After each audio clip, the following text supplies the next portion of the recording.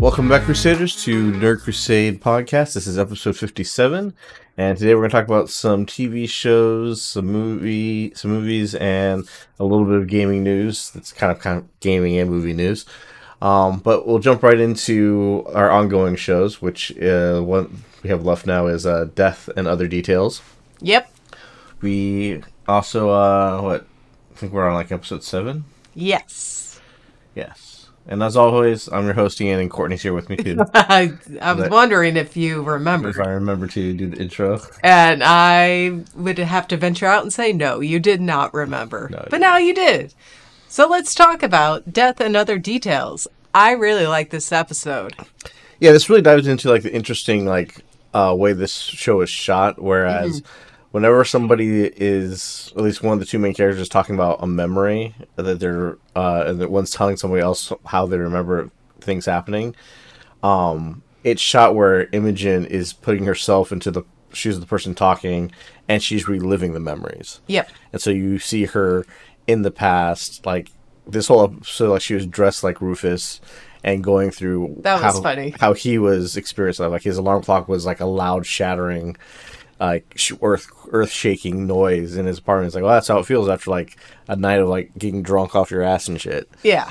So like, it's interesting how they shoot that, and that's how most of the episode goes. This is mostly him telling her his entire investigation on her mother's murder, and then it flips to her trying to remember her memories of that day the car blew up and the day her mom met with someone at the diner. Yeah, because they found Rufus and his assistant found her planner, which had like a page ripped out of it, which was she was meeting somebody at the Opal Diner at 5 p.m. Mm-hmm. And for some reason, Imogen could not remember that day at all, and it's because the day her mom died, was it the same day? Yeah, it was. Okay. It wasn't the same day. It was about a week later between the incident at the diner and when the car blew up. Okay. And when the day the car blew up is when Imogen's mom told her, just forget and never tell anyone what you saw. Yeah, like she told her, like basically Imogen brought up, oh, this is because those people made you sad at the diner. And that's when her mom was like, no, you gotta forget all that, never tell anybody, forget it yourself. Mm-hmm. And that's why she forgot, because it was like her mother's last words to her was forget. Yes. And then her mom dies. So that's why she could never. Word. Yeah, so like she couldn't remember what happened. She couldn't remember that conversation completely at first, and she couldn't remember what happened at the diner. So this is her like running almost through like an Alice in Wonderland like rabbit hole, chasing herself, her childhood self, trying to remember, trying to get the answers, what's going on. And the ending was so great. It was like, oh, here's the final, like, or not the final, but like one of the big like key reveal pieces. Yeah, and it all does tie back to that dye that was being used in that factory as late as 2005. Mm-hmm. Because that dye connects the chick who did the murder in the first place. Yeah, she killed him because she thought he was a rich asshole, but she was doing it because her friend had killed herself after losing her child from exposure to the chemical in that factory. Yeah. In China, which the government covered up. Which I wouldn't say the government covered it up, but the government was turning a blind eye to some shit. And it was mostly the factory worker, or the owner. Yeah. And then it comes back up again here because what she ends up remembering is that, hey, her mom was in the back talking to somebody, which they found out she was arguing with someone. Mm-hmm. And who she was arguing with was the governor, who at the time was a lawyer, like a DA. He was a DA. Who was too chicken shit to go up against the family because they had their hands in too many pots and had control over too much stuff. She was afraid she was gonna lose her career. Yep. And Imogen's mom said that she also had a key witness that can help testify. And the governor lady still said, no, I will not do it. Yeah. But the other key factor was, who was this eyewitness? Well, the big reveal at the end of this episode was that it was a lady with a mole who it turns out to be the Chinese grandmother, the matriarch of the Chinese family, buying out the family's company. Yeah. She was a whistleblower against them for using the chemicals, which probably killed a bunch of people, or had other stories like the maitre d's like sister had, where people had died or had stillbirths and stuff like that, or not stillbirths, but like sick babies because the kid was born but like died early and all that stuff. So she was trying to blow the whistle on it and couldn't get it done. How that connects to Victor Sam's killing the mother, don't necessarily know. We don't know that yet. We don't know if Victor Sams is somebody in the family or if he's somebody blackmailing the family. It's really weird. He has control over a ton of people over blackmail, or like the boat owner, he owns him basically because he funded his dream to build the boat. Right. And kept him kind of out of bankruptcy because of it. So it's kind of, we don't know where exactly it's going, but it was very interesting to see how everybody's still connected, and it is very much connected to that one thing. Yeah. You get insight on like kind of how the Images like saw the family, like where the brother and sister didn't really give a shit about what was going on in her life at all. Oh yeah. They just kept going on with their lives, not really caring. Oh, your mom died in our driveway. Who gives a shit? Yeah. So very interesting to see where it goes next. Again, like every episode here has been like a banger. Like every episode's like you think you're about to find something out, or you think I know who it could be, and then it throws something else at you. I still think it's the Interpol lady. That I kind of hope it is, because we didn't see her at all this episode, and yeah, how she's able to get on and off the boat with ease. Yeah, it's a little suspicious. And I swear it's going to come back down to that kid recording something on his stream, and it's going to be like he caught something on her laptop, which is behind him. Yeah. So I'm waiting for that reveal to happen. If it does, great, but like it's also like you forecasted that way too obviously because we never saw this kid throughout the whole thing. Right. So like kid needed to be in the background more. Yeah, he needed to be everywhere with his camera streaming everything. So you really kept a blind eye to him. Yeah, and not just like, oh, where's this kid? Oh, boom, there he is. Oh, we found him. And then now he's nowhere to be seen again. Yeah. But we got 3 more episodes left. So the next one's called Vanishing. Then it's Impossible. Then it's Chilling is the 10th episode, which will end on March 5th. Oh, wait, the last 2 episodes come out on March 5th. Ooh. So we'll be able to finish a double feature. Cool.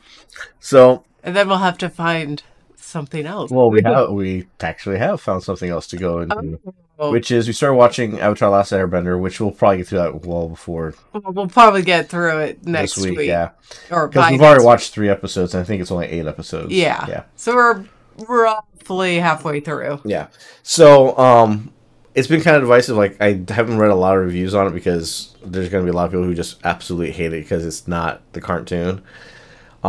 Adaptations are always going to change things. That's something that the world just needs to fucking get over. Like, whether it's a game adaptation to a movie, or a book to a movie, or TV show to live action, whatever, they're going to change stuff because budget. Budget. Also, they're not going to do, I forget exactly how many episodes they had for the first season, but let's it's like say 26, I think, for the first season. Yeah, so they're not going to do 26 episodes for live action. They get greenlit for 8 episodes, roughly 45 minutes to an hour each. So you have to condense the story that you want to tell in that time. Yeah, and it's kind of weird that where like people were going to complain like, oh, this isn't like what happened in the country. This is like, but like, would you really be happy if they did a shot for shot, scene for scene replica of the exact same show but just live action? I would say no. I mean, it would look cool because the special effects would be nice, but honestly, that would also cost a ton of money, and you'd be bored out of your mind when it comes to the filler episodes that all of these cartoons do. Yes.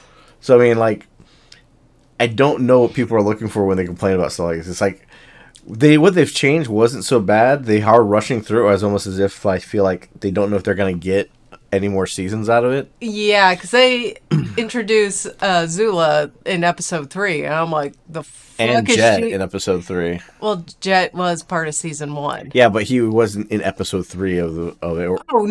No. Since we've only watched up to episode 3, episode 3 is a combination of 3 different episodes in that first season timeline squished together. Whereas, like, the first episode was literally just the very first episode of Avatar. Well, the first episode was technically the first 3 episodes of the original show. Oh, I thought the original show, the first episode, ended with like the Fire Nation showing up to the village. Yeah, that was episode 1. Episode 2 is when they take Aang. Oh, Episode okay. 3 is when they go to the Southern Air Temple. I thought the whole conflict happened in the first episode, and then they're off on their adventure at the end of episode 1. No, and those episodes were also 30 minutes long on episode 1 and 2 premiered at the same time. That's what I thought. Because the episode 1 and 2 basically roll into each other. Okay. But nice things here is that, it actually is pretty much faithful. They do explore a little bit difference with Aang. Instead of it being that he just ran away from his responsibilities, it was depicted like, I gotta go think. Let's go to my thinking place. And then he just never gets there. And by the time he comes back... Or tries to get back. He gets caught up in the storm, and that's when he goes into the Avatar state and freezes. For 100 years. Yes. They also showed the attack on the Southern Air Temple when all the other air nomads were gathering. Yeah, and how they got wiped out by the Fire Nation so quickly. Because a complete surprise attack, and the comics' power let them overpower the Airbenders. Yeah, but nice things here. Firebenders can actually create fire, which is like how the cartoon was. Unlike M. Night Shyamalan's bullshit of them having to send flaming fire sources for them to use. Yeah, like little buckets of fire that they have to carry around. You do. They produce flame. It's great. It doesn't take 5 earthbenders to do a whole move a boulder Contra thing to move one piece of rock like he did in M. Night's thing. This literally starts with the earthbender beating the shit out of people in the Fire Nation as he's trying to escape with war plans. Yep. And it looks really cool how they stretch out the movements of it being very like kind of like a stone form and very powerful to move rock. And the fire stuff is very it's a little more fluid. Yep, everything works with what the element is that they're using. Yeah, I just wish the bending for each element stuck more towards how the for airbenders, like how the Shaolin monks when they do their exercises and their martial arts. Airbending here seems more like almost. It's a little bit more stiff. It's almost like Jedi force powers. Yeah, he just does a move and then puts his hand on the. Yeah, I just wish they put a little bit more emphasis on each element's martial arts style. Yeah, so you could be like, oh, that's Taekwondo, that's karate, that's But the thing is kind of since they've done more of a focus of placing each nation as almost a different Asian culture, where clearly Fire Nation's Japan would be karate. Karate doesn't do high kicks and shit. That's true. Where Taekwondo kind of does or whatnot, and Kung Fu definitely does. It's not to say that each one of these nations represent a specific race, because obviously the water nations are Inuit people. Like we said, Fire Nations Japan, airbenders are like the Shaolin monks, and then the earthbenders could be Tibetan monks. Yeah, or the earthbenders could be either Korean or they could be Chinese. Kind of like a mixture, I would say. Other good thing is what I find amazing is that the costumes. The costumes are good. They are beautiful and gorgeous and so much detail. They put a lot of detail in Aang's tattoo, where from a distance it just looks like a black arrow tattoo on his head, but when you look at it, you see the swirls and the artistry of it. Mm-hmm. Also, the fact that they all are doing perfect American accents, which makes it feel a lot more like the cartoon. Yes. Because, granted, the cartoon was voice acted by a bunch of different people. Maybe some were of Asian descent, some weren't. But, here you got a bunch of Asian Americans or maybe Asian American immigrants who are American actors or Canadian actors who are putting on an English voice, which fits perfectly with what everybody remembers from the cartoon. Mm-hmm. If they were going to try and make them all have, Asian accents and everything, that wouldn't be too bad, but it also it just feels more like the original stuff, because Aang sounds like Aang, Sokka sounds like Sokka. All the characters, I was really worried that Zuko was not going to sound like Zuko. Yeah, but that actor is really good at pulling off the Zuko-esque voice and mannerisms. Yeah, I think, and it's not like they're doing a voice to imitate the voice actors. Mm-hmm. These are their actual voices and their performances. they're just doing it so on point with what the character is supposed to feel like that it sounds and feels right. Yeah. And I do like a majority of the casting. There's some casting choices I'm like... Yeah, Zula was the first person that were like, she does not look right whatsoever. Because she doesn't quite fit. She needs to be an older teenager. Yeah, she needs to be like 18. And always trying to be perfect. Nothing out of place. And I'm so far, at least from episode 3, she feels a little too bratty. Honestly, her, Mai, and her other friend... Oh, God. You see all 3 of them in episode 3, and all 3 of them don't look right. Yeah, it's just off. Yeah, those are the only 3 characters. I'm sure they're great actresses, but just from the brief scenes that we saw of them in episode 3, they don't quite feel right. Yeah. At least for me. And and also I didn't like that they introduced those 3 in season 1 of this show. Yeah, because they didn't show till like season 3 or... No, they didn't show up till season 2. Okay. And it was the very last episode of season 1 is where you saw Azula, but she didn't talk. She was being ordered by her dad to go hunt down Zuko and the Avatar. Yeah, so like that's where I think like they're worried that we may not get a season 2, so they're going to throw as many people in. They're going to introduce as many characters as possible. But I hope to God they don't show or introduce Toph, because she does not need to be part of this now. Toph was not listed in the list. Thank of characters God. on it, but like I was surprised June was listed as a character in it. Well, June does show up in season 1, so. Yeah, but like she's also kind of a... Well, she was a minor character, but she was a very attractive character, which is probably why they included her. But so far so good. Like where... Like the second episode on Kyoshi Island was really nice, and that's really pretty. Although I am pissed that they did not put Sokka in the Kyoshi warrior getup and did his face paint. I'm pissed at that. But. Okay, but they also did the thing where, like, she went to turn around to wash her face, and then boom, all the face paint was gone, like, instantly. It's like, I want your soap and water. I want your cloth that you used to wipe your face. There's no way that happened that quickly. So it's like, if they were going to put him... I've done complete white face. It takes forever. So if they were going to put him in the whole get-up, like, they would never get that shit off him that quickly, or get him in that outfit so quickly either. It's kind of because everything had to happen like all in one day, because they only had 48. No. They had 48 hours on the island according to this. So like they said, they did it the same in the cartoon though. So it's not gonna be exactly the same.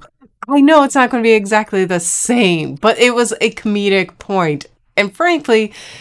Here's a little negative thing about this show. They could have used a little more comedic points so far. That's all I'm going to say. The characters err on the side of serious. But when they are more loose and funny, they're great. Because you gotta remember, when the cartoon came out, it was made for kids, and all everybody watching it is now adults, so they want something a little bit more serious.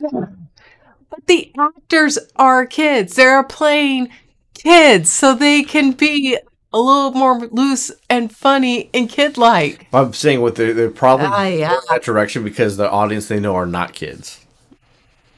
Now, this is a little more violent, so fine, I'll give you that point. But the kids are a little too serious. Yeah, I agree with that. But also look at like there are no men left in Sokka and Katara's village, right? So like they had to live a serious life there. Kyoshi Island a little bit different. They probably don't have to be as serious because they've been completely peaceful for the last 100 years and been like out of their anybody's radar. But also like this also has to deal with the stigma of M. Night Shyamalan's bullshit, right? So like going into this was a risk of either everybody's going to like really like it or everybody's gonna fucking hate it because what M. Night did. Right.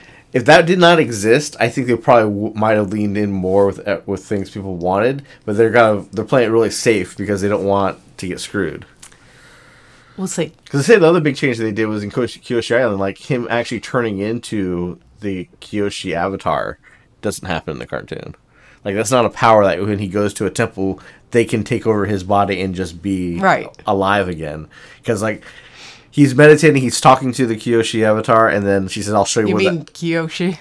Avatar Kyoshi. Avatar Kyoshi, and then she's like, "I'll show you what the power of the avatar does," and then he shows up in the town as Kiyoshi, and she starts beating the shit out of all the fire I nation. do like that they did make her a big woman because she was a big woman.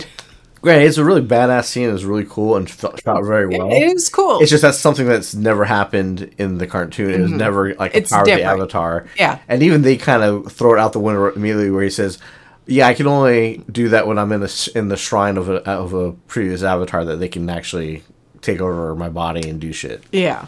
So we'll probably never see that ever happen ever again.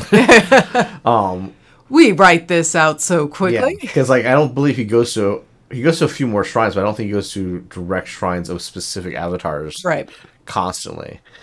But so far so good. I like it. I think it's going to do well. I hope they get to do season 2, season 3, and do the full arc. I do too. It should be good. Some people think the costumes are too point on and they're too cartoony. They're too clean, as one of our friends pointed out. Some people didn't like the fact that Aang's introduction, they made it look like he was flying, where he was slowly falling instead of flying. I got right away. I was like, okay, he's falling with style, and he's using the airbending to prevent himself from falling faster. But he does eventually do like sitting on the air ball and running around with kids and stuff. Yeah, like, if anybody's very childlike, it's definitely Aang, and that actor's pulling off like having to be a kid. He's got weight on his shoulders, and he's doing a good job. Like everyone is doing a good job. Yeah, and I just give him props. And they're believable. The cast is extremely diverse. Mm-hmm. Everybody seems to fit the roles that they're in.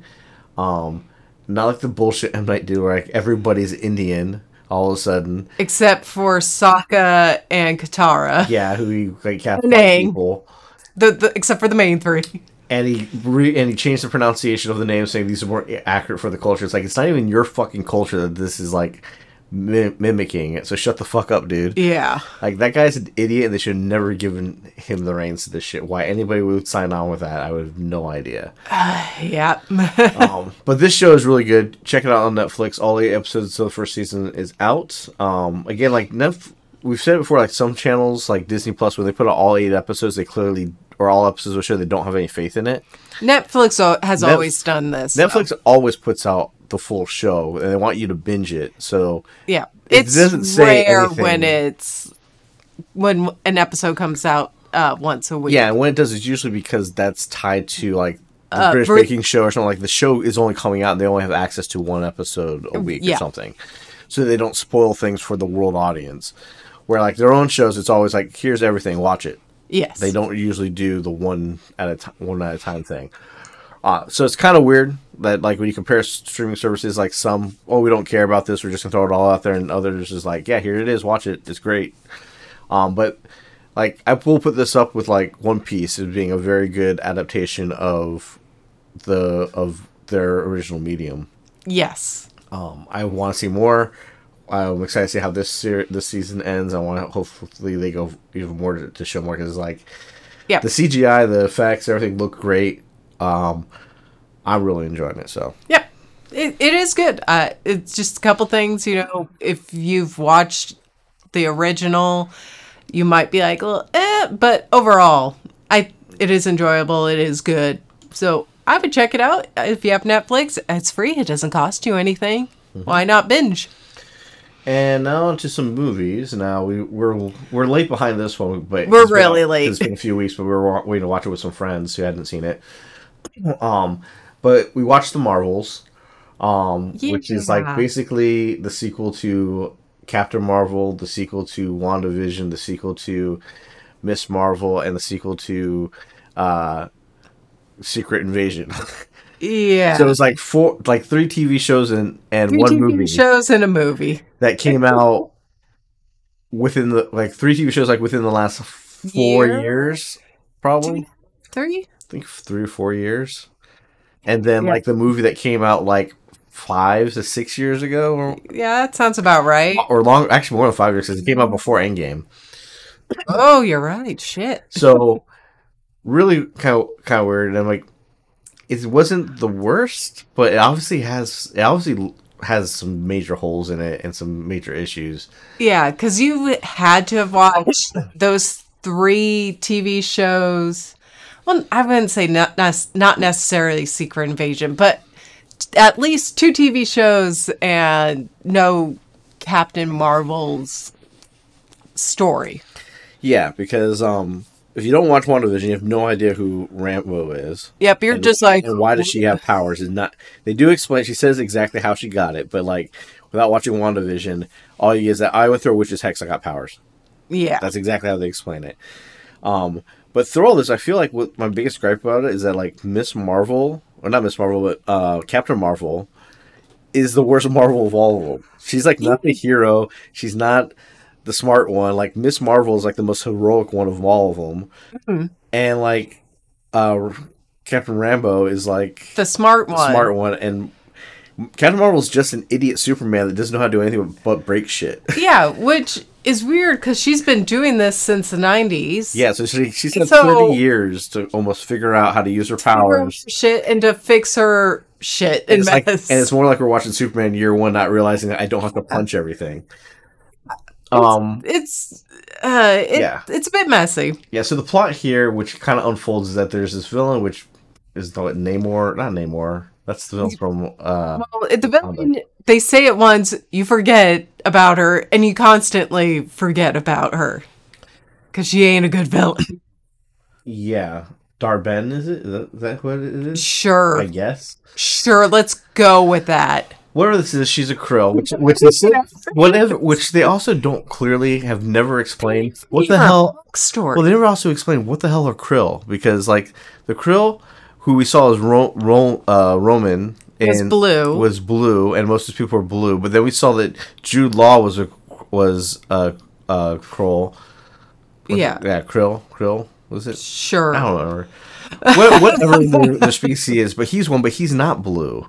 And like supposedly their whole society was being ruled by a superior intelligence that they found the Skrull to be like their biggest enemy, and so they're doing genocide against another alien species.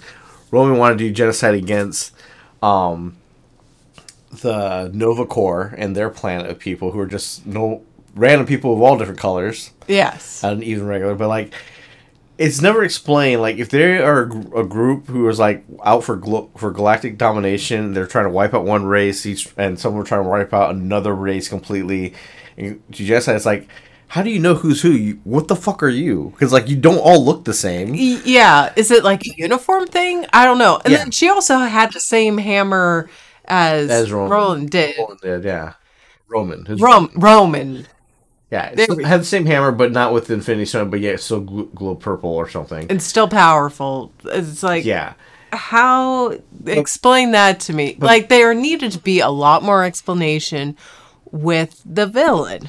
And they did do that. Yeah, that's why this is very forgettable, because when you have a forgettable villain, nobody cares about what happens throughout the whole thing. The same thing happened with Ragnarok, or not Ragnarok, but Thor Love and Thunder. Yeah. Like Christian Bale, fucking great actor, completely wasted. Like nobody cares about that villain because they didn't really give much thought of much to his backstory other than just explaining what it was. Yeah. And same here, because all we get from this as the story unfolds is that okay, her Captain Marvel went and destroyed the superior intelligence like she said she was, but she did that after I guess she found the Skrull a place to live, because that's why she left at the end of Captain Marvel. Movie. Then she went back to Hala, which is the Krull's home planet, destroyed the mainframe computer running everything, which apparently ruined their whole entire society, and their sun failed for some reason. They don't explain why how a computer was controlling the sun, preventing the sun from disintegrating. Yeah, that was really weird. But basically, the Civil War broke out. They lost all their resources. Their oceans dried up, and like now, this villain is going to specific places connected to Captain Marvel and stealing their resources for their own planet. And not just going to one planet and taking it all from there. She's going to take the air from the Skrulls' planet, go to another planet and take all their water, and then go to Earth and steal their sun. Solar system and steal. Yeah, it's just like... It's like, go to one spot and grab it. Like one and done. If you want to revenge against Captain Marvel, then go pick a fight with Captain Marvel. Don't fucking go and destroy all these other places for no other reason. But she was doing that to her Captain Marvel. Which, again, like, Captain Marvel is a Superman of the Marvel's universe. Yeah. Marvel's universe. So my brain just went, no, it's got to be DC. I'm like, it's not DC. It's the other one, you idiot. Yeah. Anyway, but she's the Superman, and unless she, has a weakness, which they haven't shown, Yeah, except her mind. Yeah. Like, she should be able just to go, wham, bam, thank you, ma'am, you guys are done. Yeah. Like, it just... So Yeah. that's what connects the villain to Captain Marvel. What brings in the other three is that what the villain finds at the very beginning of the movie is the other bangle that Miss Marvel has. Miss Marvel has the one that her grandmother gave her, basically, or it was her grandmother's. And this now the villain has the other one, and it turns out these are They're connected. These are a special artifact used to create the entire space jump system that we've been seeing in Guardians of the Galaxy and every space Marvel movie that they use to jump from system to system. They were created. All those jump points were created by these bracelets. By who? Never explained. This is just like it's a giant MMO world. Here's a like a high level artifact that does this, but nobody. Isn't it cool looking though? Yeah. But Wink. when she finds it, it ends up triggering something with their powers where they all start switching places. At least Captain Marvel, Miss Marvel, and Monica Rambeau keep.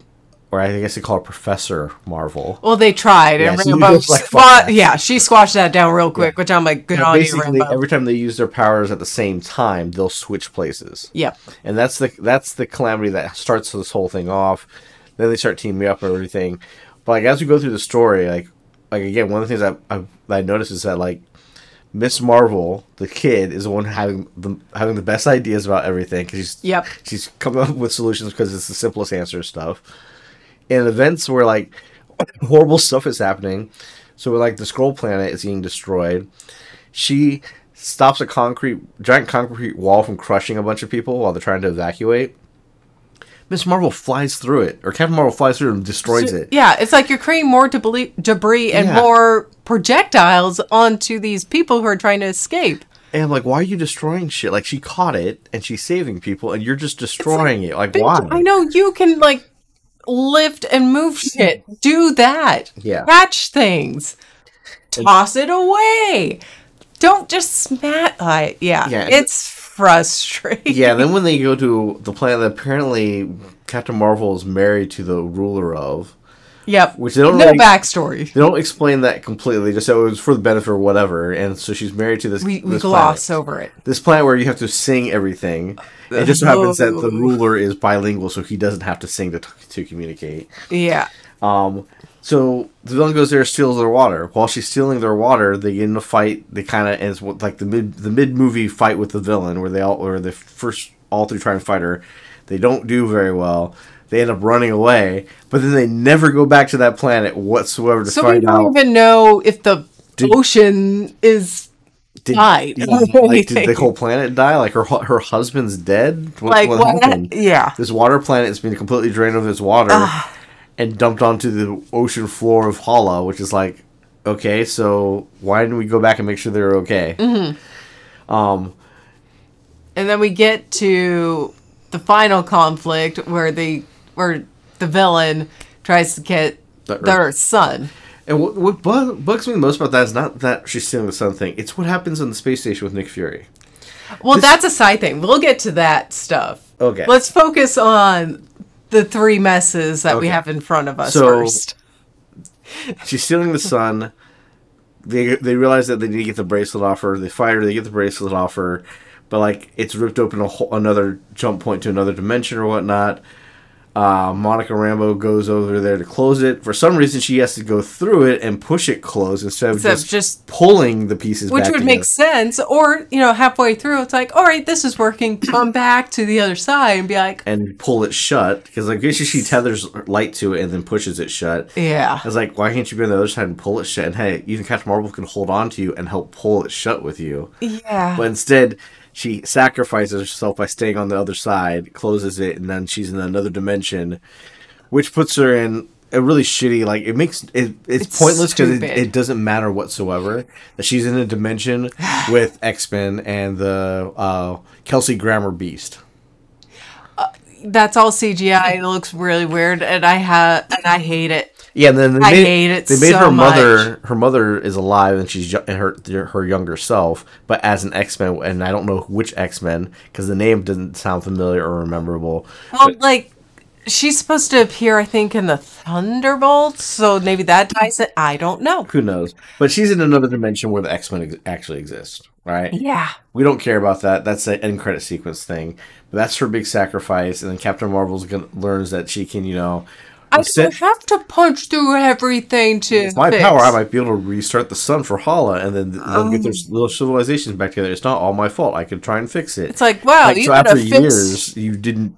You only. It's like, bitch, you could have fixed this like, I don't know, 15, 20 years ago. Yeah, you could have done a whole lot Like- more for them other than break their computer, leave, and then just not do anything. Yeah. But this goes back now. The other thing that we said, like the side story. Yeah, so Fury is on the space station that's supposed to be defending Earth from space, right? Yes. Nobody has directly attacked the space station by any means. It's just getting like there's a weird jump point thing that's near Earth that was never activated. It's just being weird. It's there. It's like the jump point to Earth, but nobody's used it whatsoever. They were just investigating it. It's there. Some energy's coming off of it. But nobody's directly attacked the space station. By the end of this movie, the space station is blowing up for no apparent reason. Yeah. Why is it getting destroyed? Thank you. I was confused. I was like, okay, is the villain attacking the space station? No, she's not. Their ships are off by... All I can think is it's whatever's coming from that jump point, right? Which, like... Sure, why not? Like, so this billion, trillion-dollar space station that's designed to protect Earth, that SWORD is put together to protect Earth from space invaders, is blowing up for no apparent reason, and then they had to throw in the only way to evacuate all the people off this ship. This is the only good part of the film, is Goose. Because like Goose's kittens. Because apparently Goose decided to lay a bunch of eggs all over the space station. Well, it's a cat. It wants to fuck with your environment. Yeah, so like they find these eggs, things like these like little like flesh sacks. They have, I don't know what this is. We're studying it. What could it be? I don't know. It's like, could it be from a fucking alien on your spaceship that you don't know that what it does? Like, Goose, the Florgan. So it ends up, they're all fucking cat eggs, and kittens come out of them everywhere. Yeah. And their whole plan is that, hey, we don't have enough life pods for some reason. Why would we not have enough life pods on the space station for that many stupid. People? So either like life pods were being destroyed, or something was breaking because the space station was once again breaking and destroying itself for no reason. We gloss over this, but it's okay because we have the space cats to save the day. Yeah, their idea, which is a horrible idea. It's so stupid because we never seen it like proven that they. Well, go ahead. Well, we do see earlier when they were in a fight in Kamala's house, Goose shows up there and eats two guys and spits them out. Yeah. But basically, the Florian can eat people and just store them and then throw them up later. So they get all the kittens to eat all the crew members, so they can put all the cats in one life pod. That sounds like an HR nightmare, because there's HR on this. Those people are all traumatized. They'll never work for SWORD again. They're all going to get lawsuits and be fucking set up for life. Yes. Because this $1 billion space station is trash. To see that show, where SWORD gets sued, where Daredevil sues SWORD. Can we have that? That would be awesome. That would be funny. Because they do all this so they can have a scene where like, we're herding cats. I guess we're herding cats, and they herd all the kittens into a life pod, and then that life pod crashes down on Earth, and then the kittens start spitting up everybody. Yeah, it's like, but okay, I get the joke. Force them to do that. Goose, is an older Florian and probably can understand us, but those kittens are just a few hours old. Yeah, they're trying to say, well, they're not cats or Florians, so it's like Florians, which nobody has yet to say that they can speak their language. Yeah, so how would they know exactly what? They did all this just to set up the joke oh, we're herding cats. Yes. And then Captain Marvel and Miss Marvel and Professor Marvel are all running around herding cats with Fury. Yes. Which is like... Oh, and Kamala's parents. And her parents. Yeah, her parents didn't get eaten by the cats. They were just... No, because they were higher up on the bill. But it's also like... Characters. Again, there's no reason for the space station to explode. Why is it on fire? Why is it fire? Also, there was no reason for Kamala's parents to go up to SWORD except to help her get out. Yeah, that was no point either. So yes, that's why this movie was probably low rated and why people hate it, because like there's things in the Marvel. You look at the Marvel movies in the past; they never left stuff like unresolved, super big gaps. Yeah, if there's something unresolved, it was mentioned again, at least by the credit sequence or something. Yeah, we're gonna go back to that. Yeah, but like we never get the water plant thing resolved. We never know why the space station blows up for no apparent reason, which is like, wow, it's a waste of money and resources. So Sword, not only did Shield fall, Sword falls, and nobody's going to fund any of these projects anymore. Yeah, because Daredevil's going to sue the shit out of him. Fury's out of the fucking job for sure, because like he's done nothing but spend money, and it's all crashed down on Earth and it got destroyed. So just go retire in your nice house, Fury. Yeah, you're done working for Fury. Like no government should hire you ever again. You're wasting money and nothing's getting done with it. Yeah. So like, and in this, Captain Marvel is supposed to be the main hero, is kind of the bumbling idiot, and Miss Marvel is the better hero by the end of it. Yeah. They really should have focused a little more on Miss Marvel, since it looks like if they are going to do a Young Avengers, she should have had a little bit more screen time. But that's just me. Yeah. Is it the worst Marvel movie? No. Is it? I think Eternals is still the worst movie. Oh, Eternals is still the worst. And would I watch this over the last Doctor Strange movie? Maybe. I don't know. It's low. It's low on my watch. It's definitely low. I don't think it's worse. I don't like. It's not the worst. It's not the best. Yeah. And it also isn't middle of the road. I think I put Doctor Strange above this, just because they're going to redeem Wanda eventually. But I mean, Doctor Strange is pretty shitty, just because like obviously they didn't redo their homework before they made that. Yeah, Eternals is still the very fucking worst movie ever, and nobody should ever. Well, I don't think that's going to ever get addressed. This is like this and Doctor Strange Multiverse of Madness are like right next to that one, like right above Eternals. Like I wouldn't bother watching those ever again either, probably. At least Doctor Strange has like some cool artwork done in it when they're going through different multiple. Well, this one has the Florgans, and that's the Florgans. Yeah, so this has like those two have at least one entertaining sequence in it. Eternals has nothing entertaining about it at all. All right, that's the Marvels. The last little movie we'll talk about real quick is Shin Godzilla. Yeah, so you watched. Yeah, I watched it because it was like the last Godzilla movie out of like from Toho since in between this and -1. Yeah. In between it were like the legendary Kong versus Godzilla. Yep. Movies. As far as movies go, but they did put out. I want to say they did put out like some anime of Godzilla between Shin and -1. I want to say there was an anime out that nobody really cared for. Yeah. This was interesting because it wasn't like normal Godzilla movie where like it's usually Godzilla shows up destroying something or something's there for Godzilla to show up. This is like you see Godzilla almost like as a larva and mutates and grows into Godzilla, and this is more of like a view of how the government handles the Godzilla situation, where it was like, hey, this tunnel collapsed because something hit it. And then they're saying, oh, well, it's a meteorological thing. It's no big deal. We're going to get this fixed. And then it's like, oh, look, there's this monster thing going up the river. Okay, it's all right. It can't get on land. It's perfectly fine. And then, oh, look, it's now on land. And, like, it's them going through the bureaucracy of, like, how to handle the situation and then them failing badly. Japanese bureaucracy is, because it's like... There's not one person that they turn to and be like, yes or no. It's like, no, we need a 15-person committee to figure this shit out. They literally grab like 3 scientists who all say, I don't know. I don't got any idea what to do this. System, you go and like, I want to do this. And they're like, oh, this isn't part of our normal thing. We have to call this person over. Yeah. Oh, now we have to call this person. It's like, end up with 15 people for like, just... deposit my check, please. Yeah, it's all about the bureaucracy of the Japanese government trying to solve the problem and then trying to work with other governments. And in the end, it comes down to like one group who came with an idea like, okay, literally is every time Godzilla uses his atomic breath, he freezes. He just frozen. It's kind of. It's funny. Like he just stands there and sits still because like he can't do anything. Like he's exuded too much power. He's processed. Or like when he first mutates into like the little tiny dinosaur Godzilla, like he stops moving and like he's just there, and so they have time to try and figure something out.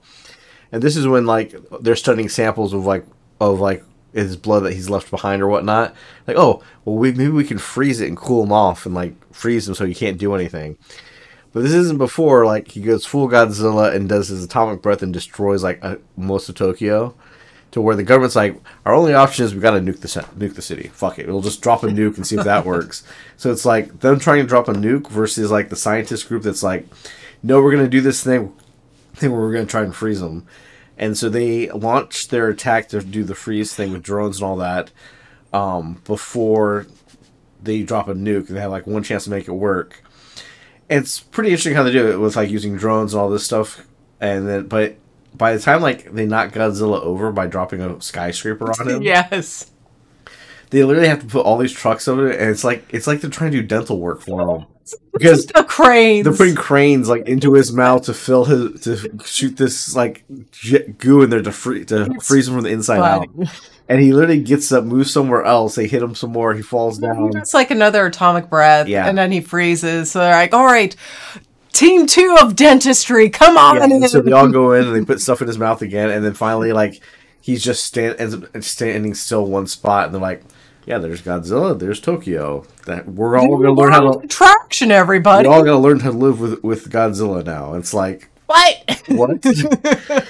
It's interesting to see how they portray their government working. That's what's interesting about it. Yes. It's definitely not up there with like one of my favorite Godzilla movies. Like I like seeing Godzilla like either fight something or do something rather than just walk around a city and blow shit up. Yeah. But this is the Godzilla that has like the extremely long weird ass tail. Oh, and the jaw that's like a snake with the double joints. It reminds me more of like Predator or like Blade 2 with the split jaw vampires. Thank you. That's it. Where he like splits his mouth open and pukes fire, and then it turns into atomic breath, and then he can shoot lasers out his back to blow shit up. Yeah. Yeah, he literally puts on a laser show, which was kind of... It's basically what he does. Interesting to watch. I got it because it was on sale on the video store for like $4. So definitely worth watching at a low price or whatnot. Cool idea of Godzilla and a different take on this story, and an interesting way to do the story of like how a government would handle this even in today's world, which is like very on point with like them guessing and just trying to keep people calm and whatnot and keep fucking it up. Mm-hmm. Versus like -1 was like, we're not going to acknowledge it, and then we're not even going to warn Ginza that it's coming. Yeah. So if you wanted to decide, should I watch Shin Godzilla or -1? -1. I think you'll enjoy a lot more. Yeah, and then like the legendary Godzilla movies is more of like people just dealing with the aftermath. Like shit's happening and it's just gonna happen, and Godzilla does this thing, and then the government picks it up after the fact. Yeah. Where this was like, this is a threat, we need to do something, but what do we do? And then even themselves complain like, it's all this red tape, it's fucking us over. Yeah. Yeah. So very interesting movie. Definitely say check it out if you can. If you can get it on sale, go for it. It should be pretty cheap. It came out in 2016. So yeah, it's definitely an interesting one, and it's very pretty, and it has a nice soundtrack with it. Yes. Now, the last thing we'll talk about in gaming news was that the Borderlands trailer came out. Yeah, which is mixed feelings for a lot of people. Some people are like, yeah, cool, it looks like these are people who played Borderlands and they understand it, they get the humor of it, and it might be good. Other people are like, dude, they're way too old, they're miscast, you should have got a younger cast for these characters. I feel like all the characters the thing is like, they're really good actors, so maybe their performance over time will pull it off. We'd have to watch to see, but like otherwise, it's like you're too old to be Tannis. You're too old to be Lilith. You're too short to be Roland. And it's like Jack Black is funny, and he does a good job as Claptrap in the trailer went up. It's like, why don't you just get the regular Claptrap voice actor? You would have saved money. I mean, and also, like his voice, you're like, that's Jack Black. It takes you out of it, in my opinion, just from the trailer. They really just needed Claptrap. Like, just use Claptrap. And, like, the Tiny Tina, who's played by the girl who's the daughter in Barbie, doesn't seem to be the same level of crazy as Tiny Tina was. She needs to be more crazy. And she seemed more like an annoying teenager rather than... Yeah, than a loud, crazy... obnoxious, crazy child. Explosive expert, yeah. So, this is also, we don't know who the villain is. It's very weird because like it's a mixture. You see Atlas a lot. You see Atlas in the red, and the only game where Atlas was really big was the first one with General Knox running Atlas, and you see a woman in red on a motorcycle, which is like looks like the Atlas assassins. But we also see a lot of Hyperion stuff, which is very linked to the second game. And then we also see a bandit leader called Mouthpiece, who's like designed exactly like Mouthpieces, which is a Borderlands 3 villain. Which probably will come up because you do see a clip of Moxie there. Yeah. But I don't know if it's General Knox is going to be the villain or if it's going to be Handsome Jack. But whoever the villain is didn't have like the fake face that Handsome Jack has on. But who knows what that story is going to be? It feels like it's going to have like it's going to have bathroom humor in it. That's basically what they're going to go for, where they lean on the comedy on. Yeah. Which I would say the game has that. The games do have that, but the games have just a lot of like random humor in it too. Like they have a lot of reference humor because it's a video game and they reference everything. I mean, that's why the second game was so big, was because it referenced Minecraft, BioShock, everything under the sun gets referenced there. Yes. And they have like stupid jokes like, "Hey, I'm shooting McShooter face. Shoot me in the face." Like they have weird shit like that. I don't feel like it's gonna play very well in a movie. Yeah, it's like you said, one thing to be in a video game where you're like, whatever, and then you go shoot said thing. Yeah. Here you're just sitting passively like, okay, another toilet humor and another one. Yeah. And another one. And the other thing is that, like, again with the cast, like Kate Blanchett is playing Lil, who looks like the main character. Blanchett, again, she looks and sounds too old for the role. She sounds way too tired to be Lilith. Lilith sounds like she's 40 or 45, and Lilith should be in her 20s. Yes. And Roland should not be a funny little black guy. Funny, short. He should be the straight man in crazy situations. Yeah, which would help the comedic humor of the story they're trying to say, I'm guessing. Again, I don't know what the story is going to be or how they're going to play up the humor. But having the straight man is going to be great. Or would be great. But they're not going to do that with Roland. Yeah, unless Kevin Hart plays it straight, which would be weird because he never does. I guess he tried to in like the ride along with Ice Cube, but like he was comedy. But Ice T's like not a comedian, or Ice Cube is not a comedian. He's the comedian, so it's weird.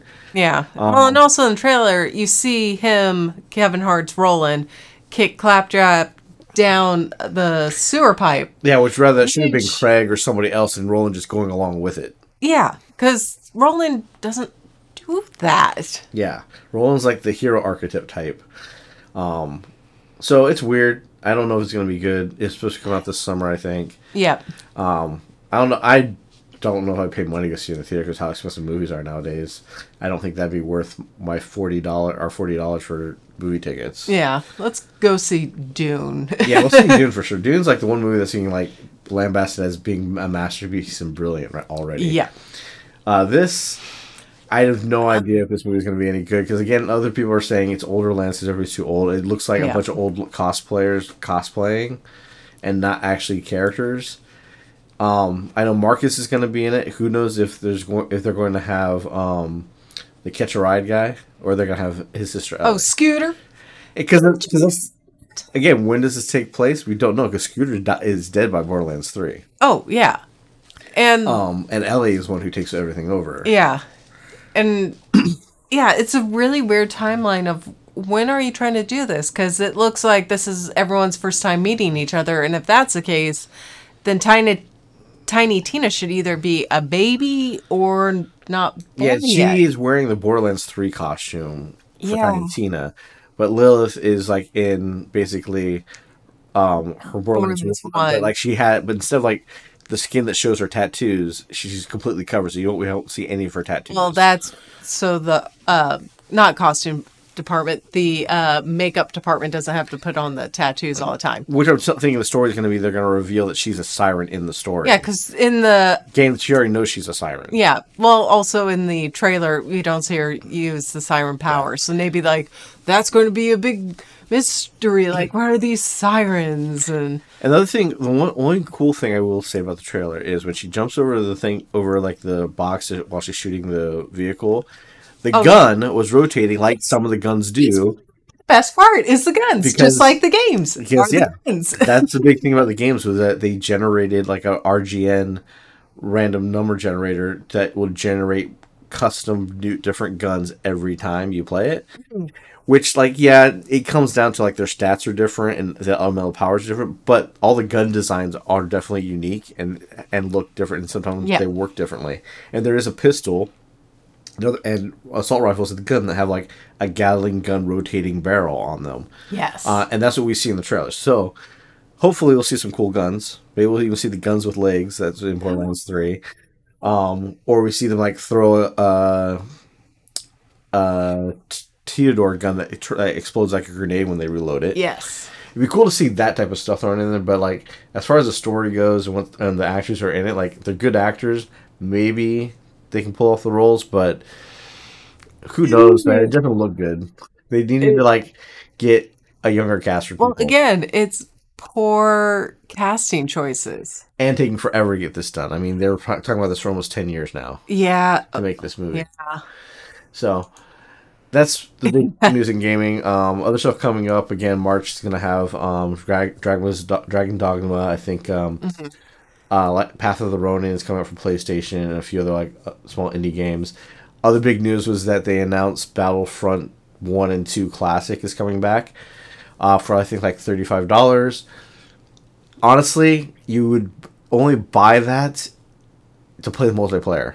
Because they are bringing back the full 64 multiplayer, but they're bringing back the full campaigns. And if you had on PlayStation, you can buy that, and you also get all the content that was not available for PlayStation, so it was only on Xbox. Mm-hmm. But I was thinking about it because, like, I have the original Battlefront 2 Xbox game on backwards compatibility. Yeah, so why would you buy the this 35 if you've already have the old one? Yeah, because unless they will block out the... There's no multiplayer on the old one. Okay. The original Xbox backwards compatibility, the servers are not connected to it, so you can't play multiplayer. Oh, okay. So, like, again, you're paying $35 for a multiplayer game, which is fine. It'll be popular at first, but the problem is it's $35 for a game that will diminish over time. Less and less people will play it the longer time goes by, because they didn't up the graphics. They didn't do anything like that. It's just like it has an HD filter on it, so things are crisper. So it actually looks like the backwards compatible game that I already have. It's going to have the campaigns in there, which I already have. Only thing I can't do is play 64-player multiplayer. But over time, it was like, cool, I could play it with this game, or I could play the better-looking version on Battlefront 2. Right. Which is probably going to have just as many people playing it after a few months that this one has. So it's like, I can't justify $35 that's just going to become less and less and less. I'll never go back to it. Yeah. It's buying a $35 multiplayer game that over time people are going to play it less and less. Especially if this means that what they're leaning towards is they're going to come out with a Battlefront 3 game. If they're going to do this to hype up excitement for Battlefront and then boom, drop another Battlefront game, that'll be interesting, but depending on how they monetize it, will it be any good? I feel like from Battlefront 1, the new version, and to the second one, they fucked up the gameplay by making the hero play be based all on skill points and not a random item pickup in the map. Mm-hmm. So, like, instead of anybody being able to be a hero ship or hero character, it's now only the best players can be those characters. Yeah. And then only the best people are constantly those characters over and over again. So it kind of kills the fun for everything. That's kind of why I stopped playing, because it's like, well, I can't be a hero ship or this because I can't score enough points in a round. Well, fuck it. Why am I playing this? Yeah, it's fair. So, until they fix that, I mean, it's not that way in the classic one, and the classic one will bring the 64-person battle back, which will be fun. It's just, over time, people will stop playing it because they'll get distracted by other stuff. Mm-hmm. And it's not like this game looks any better. If it was like $15 to $20, maybe that would be better. Yeah, especially since they're not updating the graphics. I mean, it's the first and second game, both are campaigns. The second game had more campaign in it than the first one, but it's still like, playing the second game, I realized like that game was mainly a vehicle to cut in cutscenes, to cut in scenes from the prequel movies into the gameplay. Because like every campaign mission starts with like a little story exposition, and then it's a scene from one of the prequels of like them fighting on another planet that you saw when they were about to kill all the Jedi. Yeah, it's one of those scenes cut in, and then it goes to your gameplay. That's funny. Yeah, so that's funny. I don't think it's worth $35. It's not worth $40. It's like a $20 to $15 game at best because you're getting those two games, and I'll have the multiplayer. But how long it will last, who knows? We'll find out its longevity when it comes out. Yep. So that's our show this week. Next week we'll be talking about some more movies and everything as Dune's about to come out here soon. So we'll probably... some new shows should be popping up. Yeah, new shows. I don't know. Yeah, we should go try and see Dune sometime this week, probably. Oh, it comes out this week? I think it comes out on the 1st. Oh, well. We'll have to double check on that, but that'll probably be the next big movie we watch is Dune. But we'll see what else is happening this week. We'll see you next week. We'll be talking again, obviously, about death and other details for sure. And we'll see what else comes up between now and then. Our review, or at least first impressions of Banishers Ghost of New Eden is out on the webpage live now, so you can watch that. And we'll probably put up some more stuff as we go. So we'll see you next week. Bye.